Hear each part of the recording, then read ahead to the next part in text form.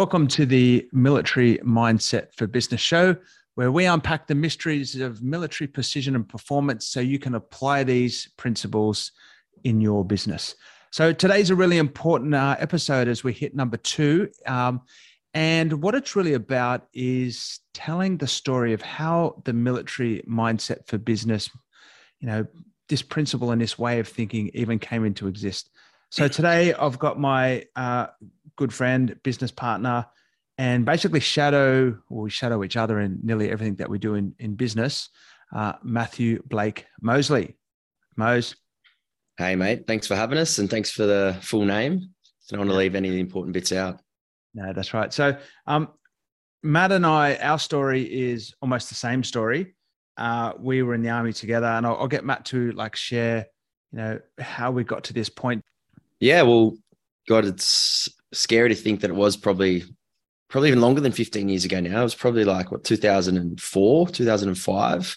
2005. Where we both made the decision for different reasons, I suppose, to join the military. And we met each other at a little place called the Royal Military College, Duntroon, down in Canberra, where we were about to undertake our 18 months of officer training.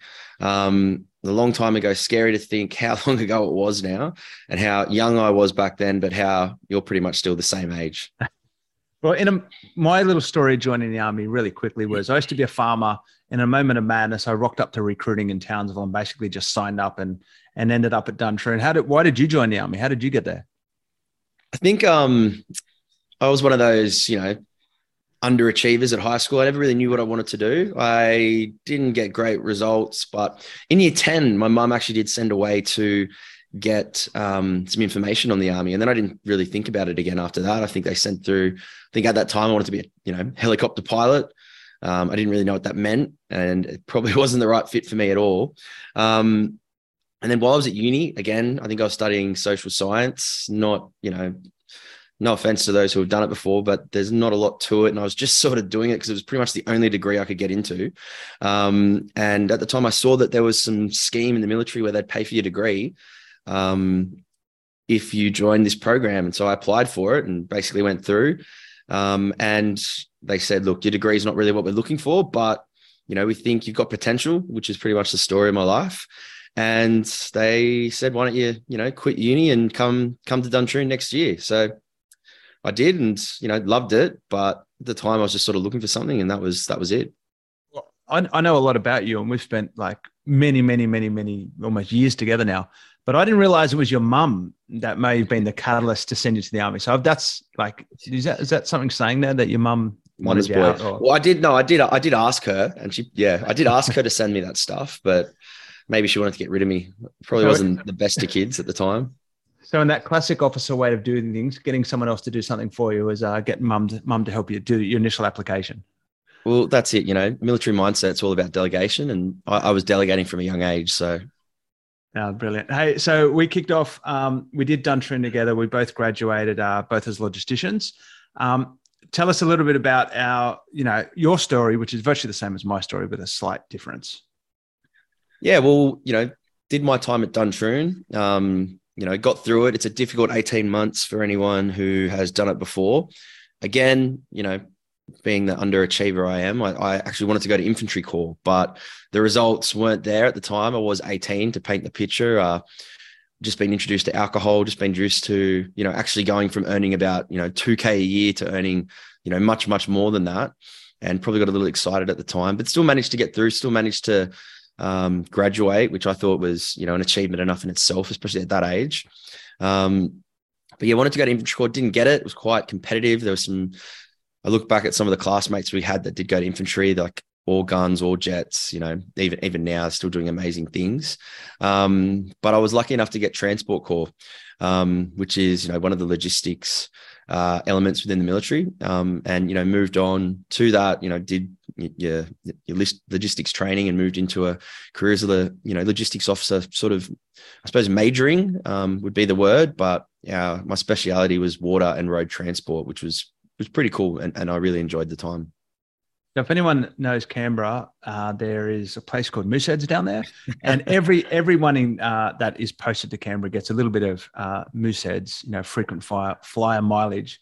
But I think Matt had the platinum card. I was up there. Hour power on a Thursday night. Shout out to Hour power on a Thursday. Many the downfall of a staff cadet. So we got into the army together. We had pretty cool careers. For me, it was the best job I ever had in my life. I was also a logistics officer, which was RAME, which is the Royal Australian Electrical and Mechanical Engineers, which is a really cool job because I had some really clever, smart tradies, but I didn't know how to do their job. Like their technicians, I wasn't. And some great experiences, including, and I don't mean to say this to gloat, but I am going to gloat, nearly spending my whole career in the eastern suburbs of Sydney. So, yeah. What a rip-off. And that is like, just so everyone's aware, that is unheard of. It's pretty much done through like wheeling and dealing. Like I did my time. I went Canberra, went to Townsville, posted to Darwin, back to Townsville, finally got back to Sydney while, Pete's just sitting down on Oxford Street, drinking his little lattes and, probably doesn't even know what field is, to be honest. Hey, don't tell me about hardship. I did 2 years in Holsworthy with the mighty Old Faithful 3rd Battalion, 3 RAR, before I did then transfer and spend the rest of my career in the eastern suburbs. Enough of that, though, is like in a classic story in the military of individual experiences do vary. It's just really such a broad career. We've got, the valiant warfighters who are, out the front leading the charge through, to us noble logisticians that are, right there behind them, supporting them. And like literally for us, it was, for me, it was the best job of my career. We both had the pleasure of, of deploying to Afghanistan, plus some other East Timor. You had a pretty cool boat trip. Now, tell us about your boat trip. Yeah, attached to the UK Navy and Marines around the Middle East for 2.5 months. I was lucky enough to be on the flagship. So, there was basically a fleet of about 15, 20 ships sailing around the Middle East.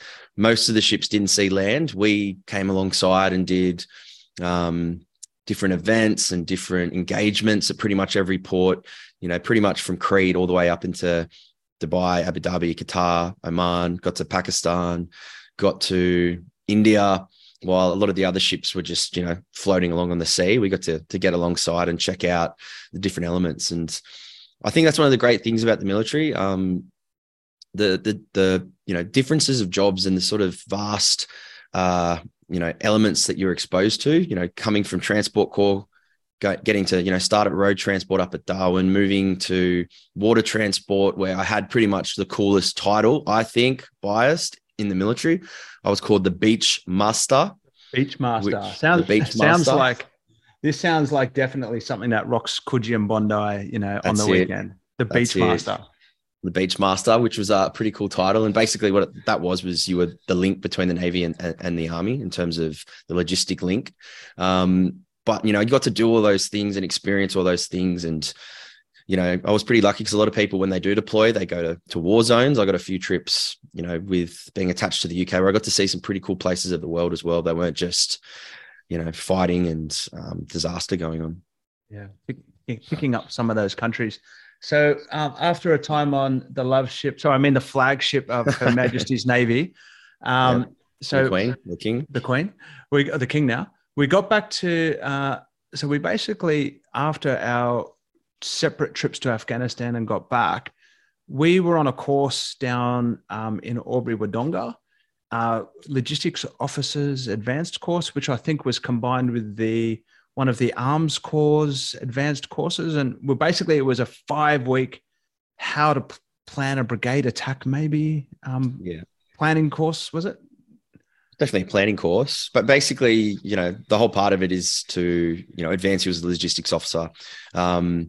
The big component is, how to plan properly, how to plan deliberately, and how to, interact with the different elements. So it's not just focusing on your one lane. It's about looking at the different elements in the battle space, and being able to make sure that they all interact, they all work together. And that's why you sort of get attached to, the different elements. And, it's a long course. It's a difficult course. It's a lot of theory. It's a lot of planning. And, as lovely as Albury is, it is pretty cold down there, and it's pretty far away from Sydney, where, you know, me and Pete were posted at the time. Funny, that course was probably the first time that we really crystallized military training and started to applying it to business concepts. Like at that time, we were definitely still full-timers, set down the career path, but we had, well, I really was at that course where we both realized that we had this inkling or passion to make a transition and go into business one day. And I think course, yeah, after you. I think that's really important because, you know, the military is a great job, but like you said before, everyone's experiences differ. And, you know, there came a time, and it was at that time that we both sort of realized that, you know, that we did love what we were doing. We were ready to look at something else. Yeah. And in that course, like we traveled back, you know, from Albury to Sydney back and forward every weekend. So I left course knockoff, 5 o'clock on a Friday hour. It's a significant drive back to Sydney. We're looking at 5 hours or so in the beast, which was the Red Rocket with no radio. What a car. I still don't remember whether it had a radio or not, but it didn't have a good radio. And 5 hours of relatively, you know, you're a good bloke, but it's a long time to be stuck in a car. Yeah, you can't be on for 5 hours straight. You know, you can't be blending down funnies and, you know, having great conversation for 5 hours straight. That's for sure. So it was in these car rides that we actually thought, like, how are we literally going to pass the time together? How are we going to kill that time between the Sydney and back every week? So we basically said, why don't we use these principles, literally the principles that we just learnt the week before about how to do a brigade advance and phase lines and all these different decisive events and cool military acronyms, and thought, let's have a crack at building a business plan using exactly this model. And that's the thing too, because obviously at the time you go on these courses and, you know, you get told to do, you know, the military appreciation process, and you're pretty much hating life while you're doing it a lot of the time, because you're going through it and you're like, oh, I just can't be bothered. You know, you've got this guy's really into it and he wants to get a good mark, and, you know, I'm sort of keen, but I've got my eye on something else. But the funny thing was, when we were in the car, I was loving it. And I was like, this is like the best thing ever. Yeah. And I like really enjoyed those car rides, even though that when we got back to base, we had to do the exact same thing. And I would go back to being like, oh, I can't be bothered. And again, it's a funny thing, you know, like the military is such an amazing job to be a part of. The people that you connect with, the purpose, the passion behind it all, the training gets top notch. But we were at that point of transition. And I'd been sitting on this idea for many years because, about 18 months, driving home from Victoria Barracks in Eastern Sydney along one of the main roads, I heard something pop up on the radio. And it was the New South Wales government has just passed legislation to say that every apartment in the state needs a window lock. So as I'm driving down the road, being the ideas guy that I am, I'm like, man, there's got to be a lot of windows in Sydney. And as Mose and I were driving back and forward, Albury, I was like, I'd been sitting on this idea and I knew it wasn't going to go anywhere. Like, I'm just not good personally at getting things done. And I took an approach where I said, well, better to share something than keep all of nothing to myself. So that became the essence of what is Secure Windows. Yeah. And Pete would have probably straight away drove home and jumped on GoDaddy or something else like that, and reserved the URL. So if anyone out there is looking for a random URL, Pete probably already owns it, and he'll sell it to you for a very competitive price, no doubt. I've got about 20 of them up my sleeve. Yeah, I definitely got a few. But yeah, so that was Secure Windows was started in that car ride.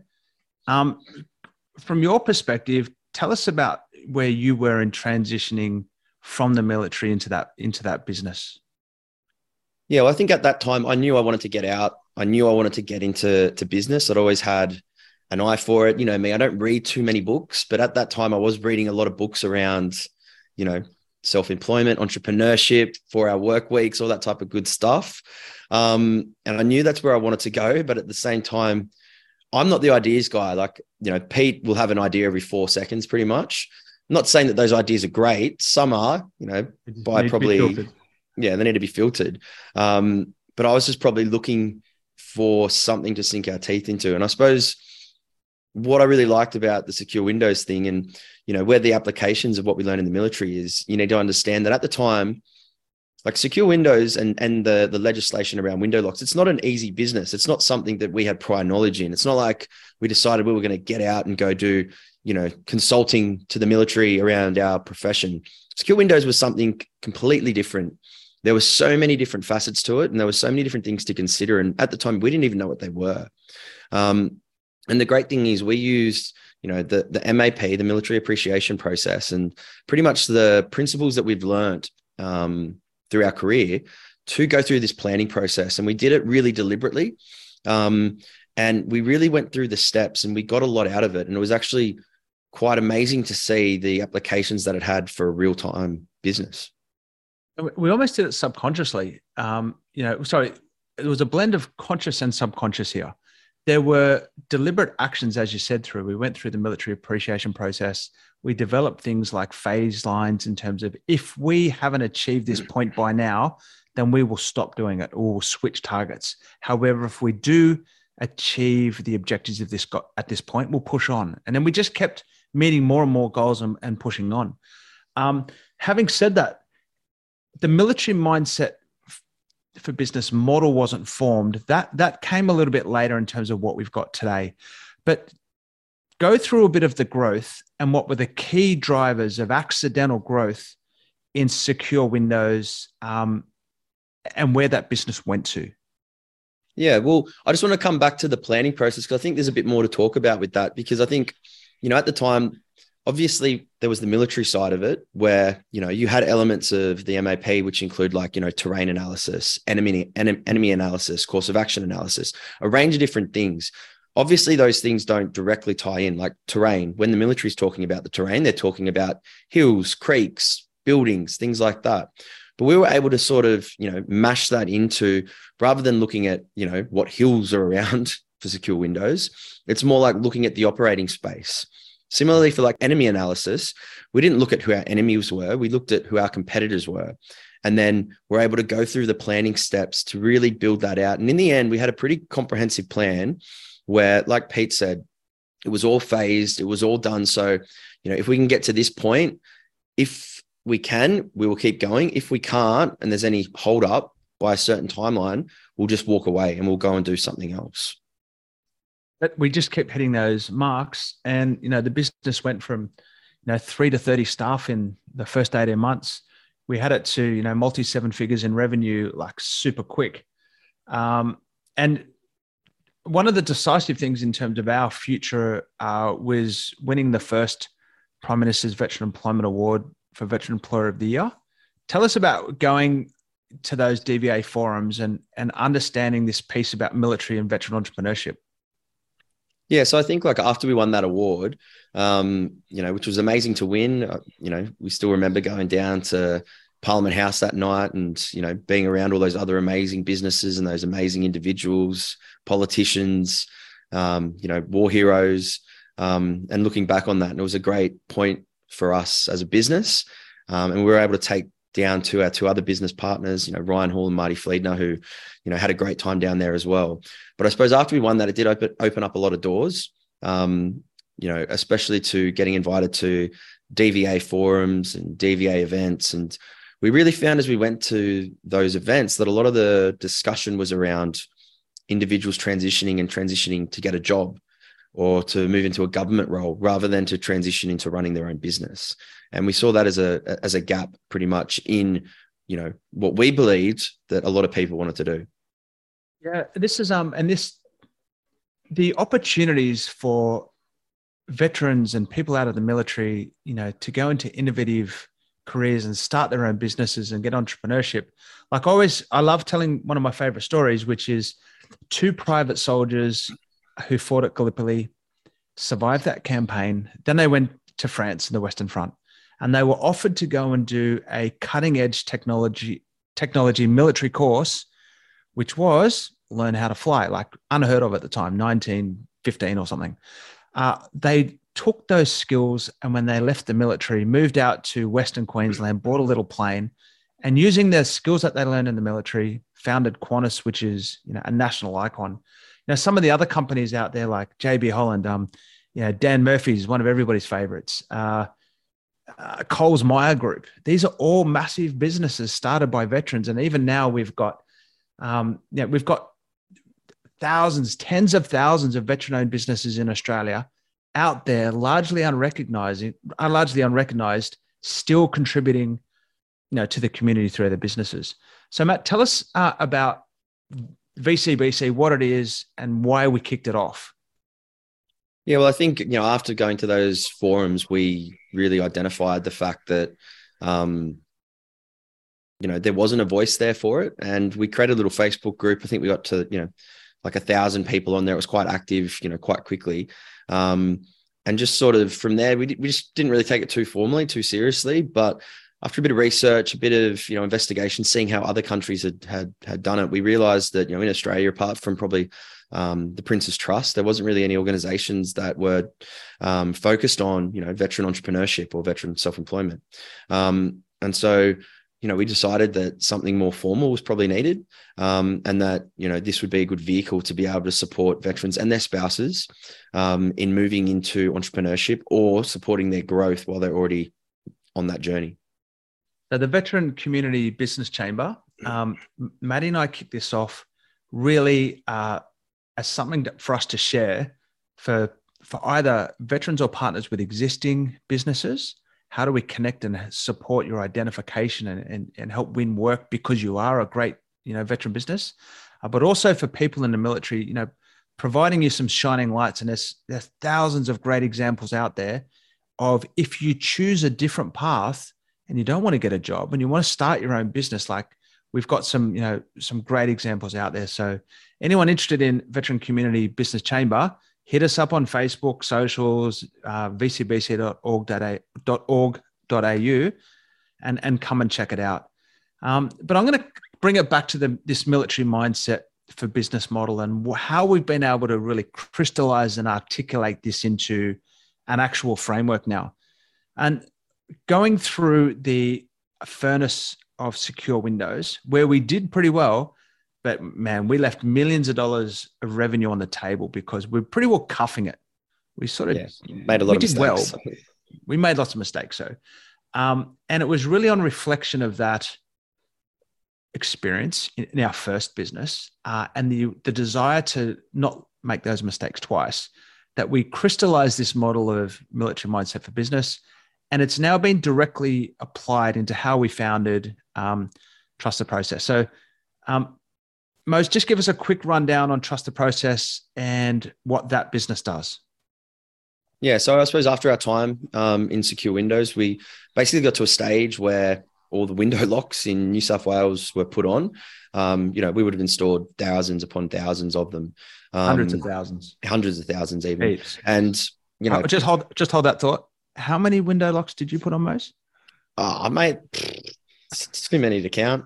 I'm not very good with the drill, okay? Everyone knows their strengths and their weaknesses. I did follow around Pete at the start.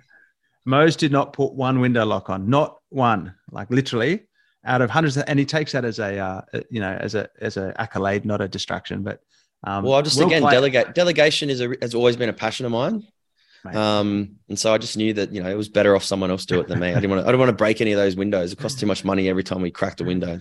The epitome of delegation, and but well played on that. So back to the transition. Yeah, so we got to the stage where we'd had put all the window locks on, and any new building that was being built, the builders were putting it on, so there wasn't really any requirement there for secure windows. We did look into compliance. We looked into a few other areas, but we realized our passion didn't really lie there.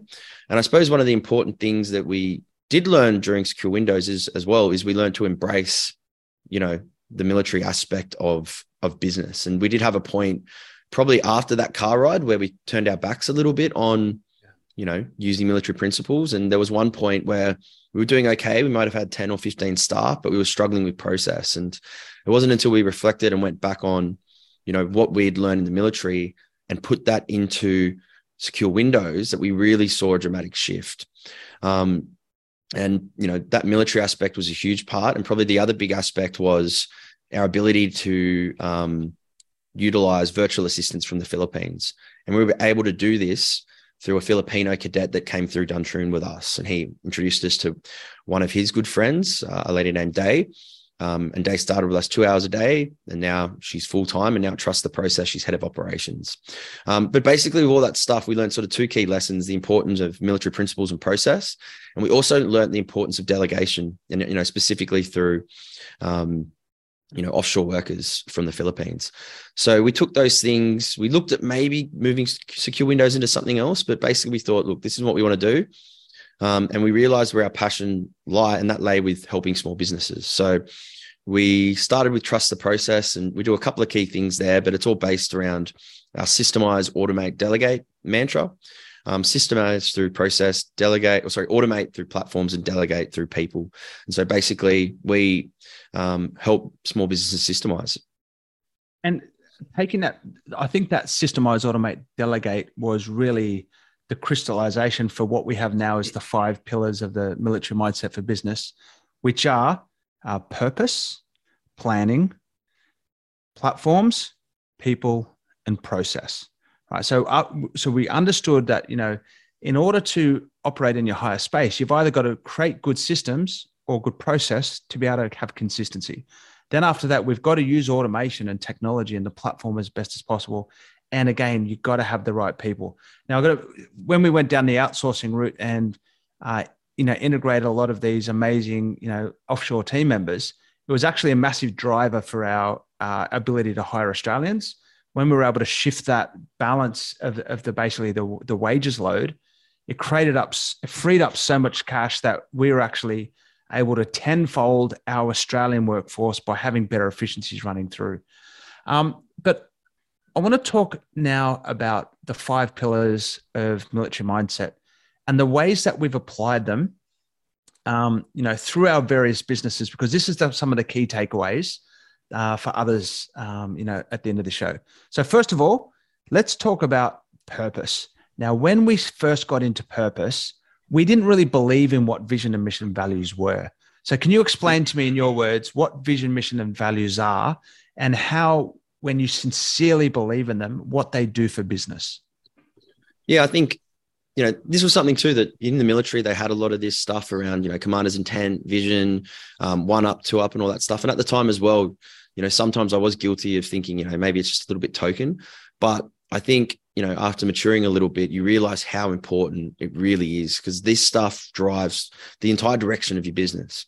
And so I suppose in the first instance, you have your vision, your why statement, your purpose for why you're doing it. And this really is the overarching element for everything in your business. Underneath that, you have your mission, and your mission is how you achieve that why, how you achieve that purpose.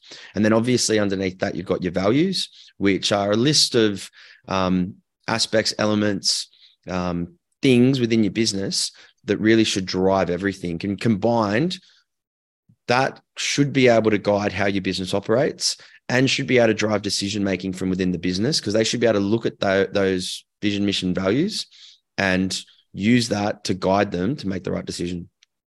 That's really important, especially the decision-making part. The military is all about purpose. And when you're in the military, you just feel that you're part of something bigger. And the military is really good at nesting mission statements. Like, for example, the mission of the Australian Army, last time I checked, was to win the land battle. Okay, so that's what the Army's purpose is. And then all the way down through the various brigades and battalions into companies, your individual mission just keeps nesting down until you understand what your piece of that purpose is. In Trust the Process, our vision is to empower people to focus on their passion. And the way we do that is through our mission, which is elite performance through people, processes, and platforms. But our core values, which are the non-negotiables, brilliant at the basics, one team, many places. Matt's favorite one, work smarter, not harder. Speak up, your voice matters. And this is really important because we've got a global team of hundreds of people now. And my favorite, we practice what we preach. And what Matt said before about decision-making is really important, is anyone on our team is allowed to make a decision according to their risk threshold, but they have to read our vision and mission values first. And if they're about to make a decision based on those vision and mission values, it's a very powerful way to deliver tempo and maneuver in the business, to be able to take advantages of opportunities that might be fleeting. Okay, so we want really infuse that lower level decision making, to everybody in the team, so we can really grasp opportunities as they arise. So purpose is critical. I'll just add to that with the purpose side as a real-time example from, back in Secure Windows days. Probably one of the things that really lost us the most money was our mistakes we made with recruitment and hiring. At the time, we were growing quite quickly. We had the work there 100%, but we got to a stage where we would hire anyone with a drill, and we would be like, okay, cool. You can point to me what a drill looks like. You're hired. And at the time that we did have a vision, mission, values, we were just focused on growth. We weren't thinking about anything else. And the problem with that is, training up a new staff member would take away our best installer, which means they'd be putting on less locks. And over the space of probably 3 months, we probably went through about maybe 10 to 15 staff that we had to either fire due to performance, attitude, or a range of different things, or they would just disappear. And it wasn't until we stopped and paused and we went, look, we're not hiring the right type of person. And we looked at it, and we had probably about 20, 25 staff who fit in perfectly with the culture, fit in perfectly with our vision, mission, values. And we went, you know what, let's just keep it like this, keep it at the 25. There's no point to keep pushing it further. And it wasn't until then that we realized that, we had 25 great guys who fit in the vision, mission, values, that we actually went from, losing a lot of money to starting to make profit and making, great headway. And it's funny, you mentioned before about being token. You probably come up with a token statement first, and then you test and adjust it. But it's when you finally form those combination of words that represent the founders, that the founders are accountable to as well, that really it really infuses who you are as a business and why you get things done. And for me now, I'm a full believer in this stuff. Like if you don't fit our vision, mission, values, you're not part of the team. That's pretty straightforward. Purpose. The next thing we've got in our pillars of the military mindset is one thing that we almost do entirely in the military that what I've seen is very, very, very poorly done in business, and that is planning. Right. So when we're in the military, particularly as senior non-commissioned officers and as officers, you probably spend most of your time either doing planning or planning for exercises or it's all we actually ever do. And I think one of the key differences that the military does planning that we need to apply to business is current operations, future operations, and then we separate planning from that as well. So I just want to quickly explain. Current operations is everything that you do today in your revenue cycle. It's doing your marketing. It's creating a sale. It's rostering your team. It's building the product. It's delivering that product. It's getting paid. It's doing your accounts receivable. It's everything that you do day to day to deliver your product. So, and it may be from now to about 2 or 3 months in the future. So that's what we call current operations. But it's our ability to break out of current operations and the weeds of today and start planning for tomorrow, which we call future operations, which might be 3 to 12 months away, and further to that actual plans, which might not even happen for a year or two away, that we really start driving business growth. Mate, can you just share some examples of current and future operations within how we do business, and particularly planning, and what's some of our goals? I think this is really important stuff as well, because, how many business owners out there are just stuck in the day-to-day? And, a lot of them are just focused on, getting that next job, getting that next, invoice out, that they don't look forward. And without looking forward, how can you possibly grow? So I suppose, like, in terms of talking about, current operations, depending on what you are, like for us, it might be our next HubSpot build. So we win a HubSpot job, we implement CRMs, current operations for us is what CRMs are we building this week? And, it's very easy to get the blinkers on for that. When you're talking about, future operations, you're looking at stuff probably 3 to 6 months down the track. So continuing on with, the CRM side, maybe in 3 to 6 months, we want to develop a potential to maybe create integrations or, build our own custom sort of platforms. And that's something that's going to be 6 months away. If we don't start thinking about that now, it's not going to happen in 6 months. And then future plans might be along the lines of, again, keeping to the same method. We might want to create our own CRM down the track, which we don't. But, it might be something along that line. And that's something that if I don't start planning for it today, or if I want it to happen in 5 years, I need it to start today. So we need to start the planning cycle for that. It's really challenging for business owners to find the time, to dedicate the time to create those plans. And one thing that's really important with planning is when we actually have a plan and we lay it out on the table and we phase it out and we understand the steps that it's going to take us to get there.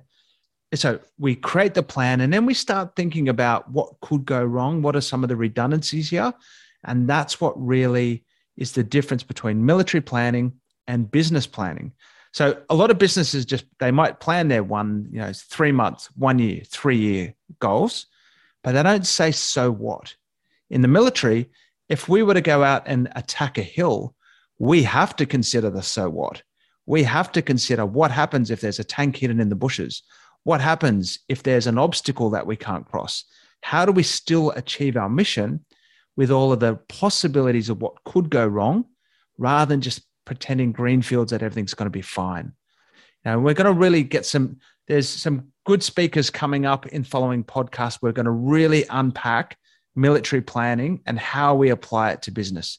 But again, if you want to get out of the weeds of the day-to-day and have your business grow, you've got to dedicate the time to operate in future operations and to put in time to develop your plans of things that aren't going to happen. After we do planning, we've got to have process. So processes for me is about consistency. And this is the third pillar of the military mindset. Process is how do we capture excellence and repeat? How do we rapidly find the best way to do something and then deliver that with consistency? So particularly in secure Windows and fastidiously now in Trust the Process, hence the name of the business, Trust the Process, but we are all about process, performance, and improvement for ourselves, not just for others.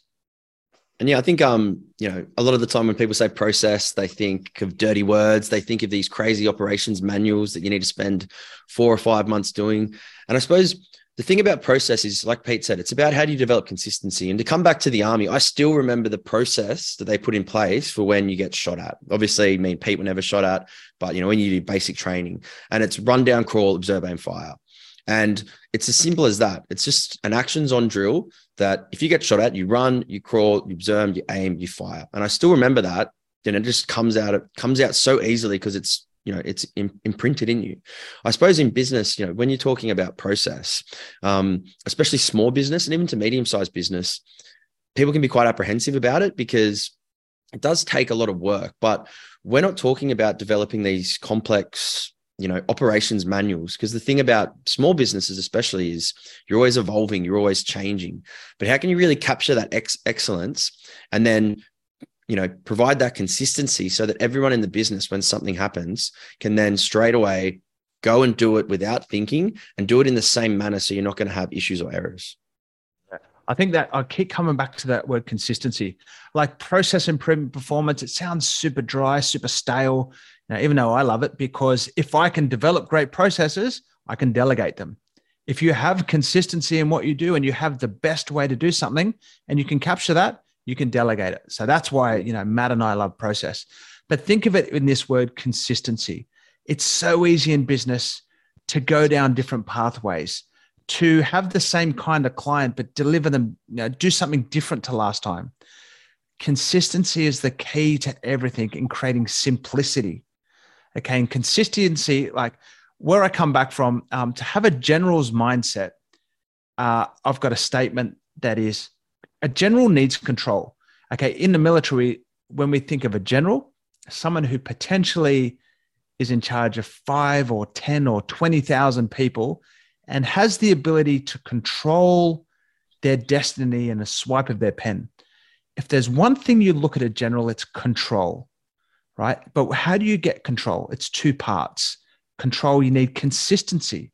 When a general gives orders or instructions, he knows how they are going to be completed. But what he also needs is visibility. He knows how they need to get, he needs to know that they have been done, or she needs to know that they've been done. So the general's mindset equation, control equals consistency plus visibility. And consistency comes through our processes. Now, visibility leads us on to the next pillar of the military mindset, which is platforms. So tell us about how we use platforms in business and how we use platforms to create an advantage to win. Yeah, well, I think for me, platforms is really the things that pulls everything together. And when we speak of platforms, we're basically talking about, and usually just off the shelf, like CRMs, accounting software, proposal software, technology. Pretty much like technology. What we would class in the military is like your operating systems.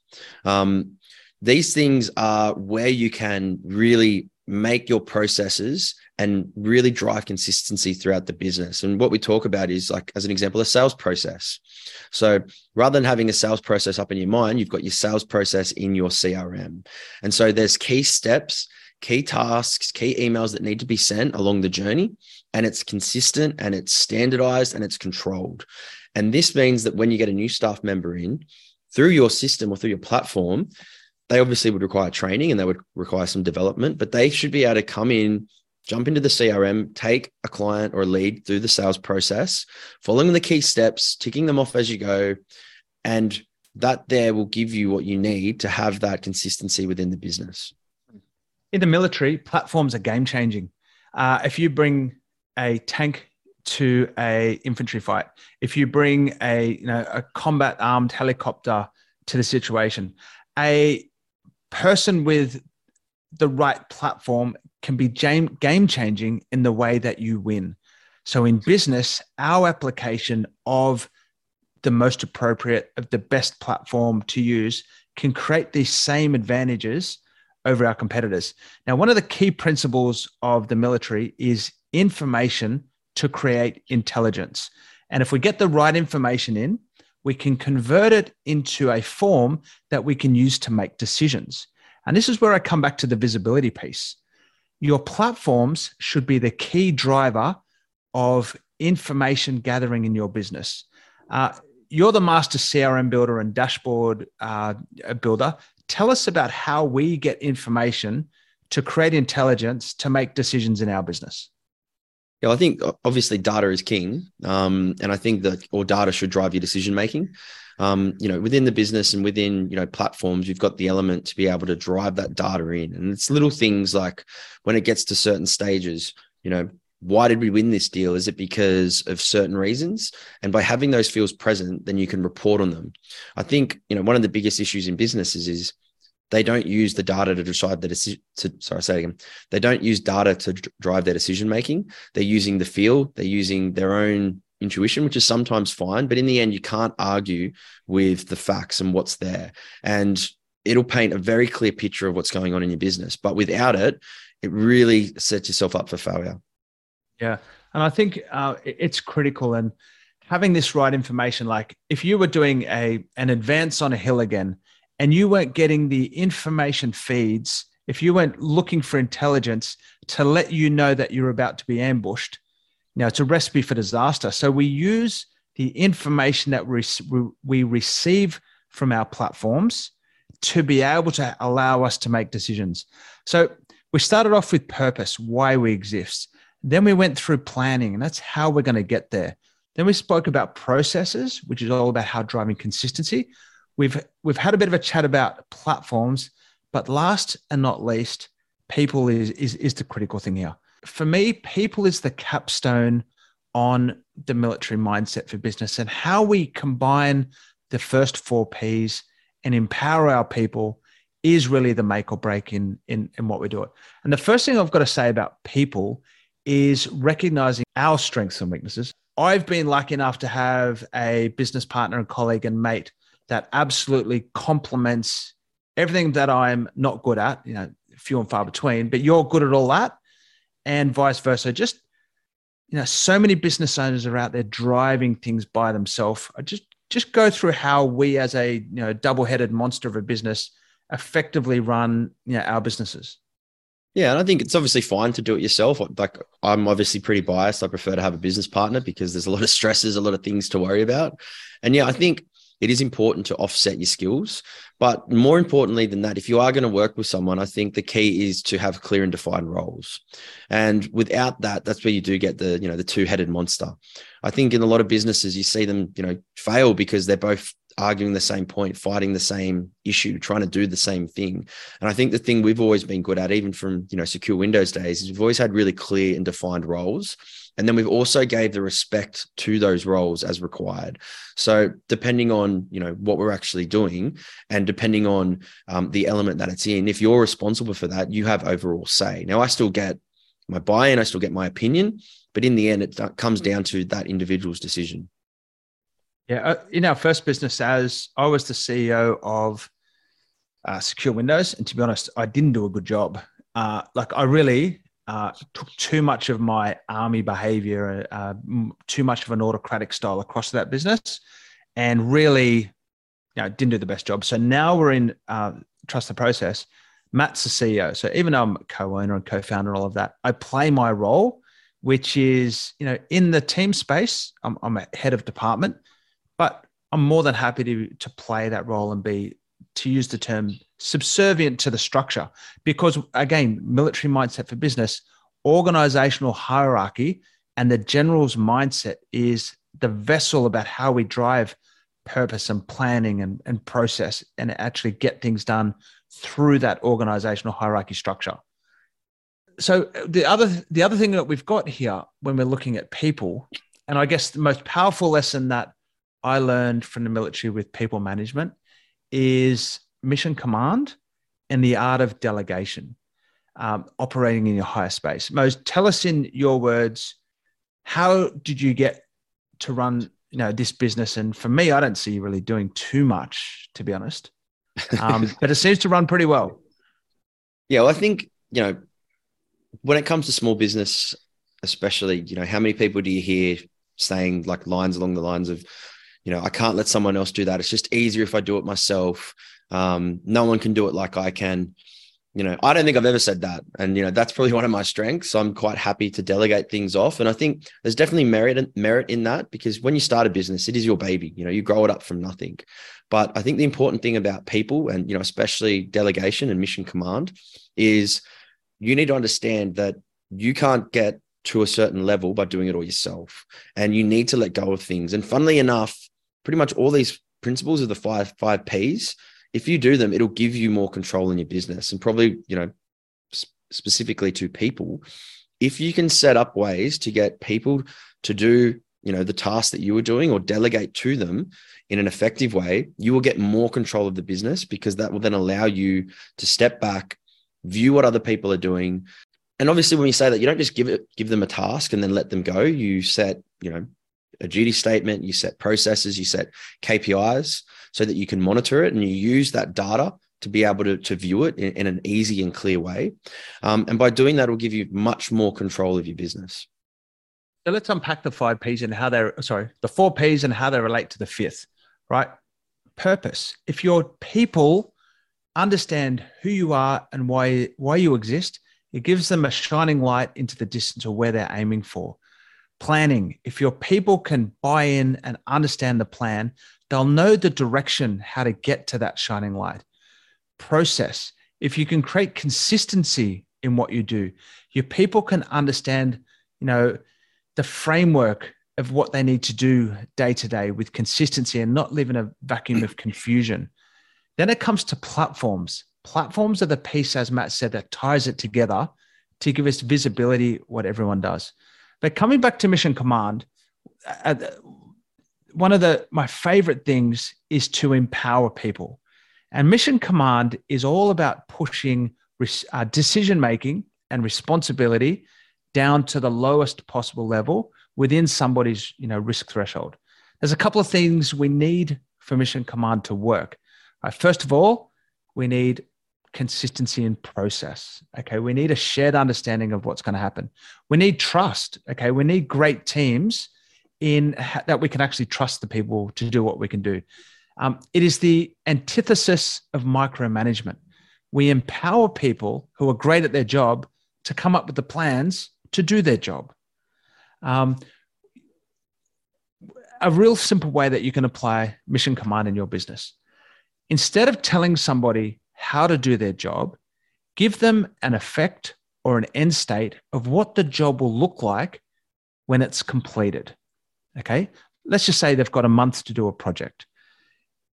First thing you do is you say, look, here is your outcome, and here's the resources that you've got to achieve it. Go away and write me a plan and bring that plan back to me in 2 or 3 days and let me understand your plan.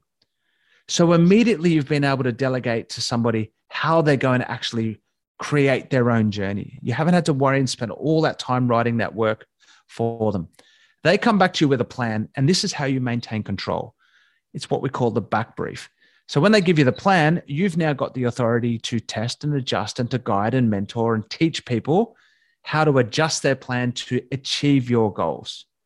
And then let them go ahead and execute the plan after you've given them your guidance. So it's a really empowering way to give people the autonomy to do a great job at what they're probably better than you at doing anyway. So people, for me, we use the 4 Ps, being purpose, planning, process, and platforms, to really empower our people to do a great job. And that's the essence of the military mindset. Yeah, I think you can't really, you couldn't overvalue the concept of mission command, just because of the fact that it really lets staff members buy in. It really gives them empowerment within the business, and you'll see better results. And it's also a great way to develop your staff members as well, because quite often they might not be at that level where they are ready to maybe do that task as good as you. But with your interaction and with constant back briefs, it can be a great way to upskill them and get them to that level. So if you're a veteran business owner or you're in the military and you're keen about business, go and check out the Veteran Community Business Chamber, www.vcbc.org.au, and you'll also find us on all the suite of socials.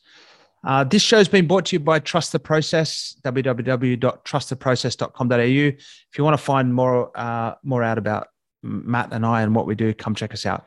But the whole point of this Military Mindset for Business series is to actually meet great people who have got amazing insights about how they've put this into practice in their own businesses.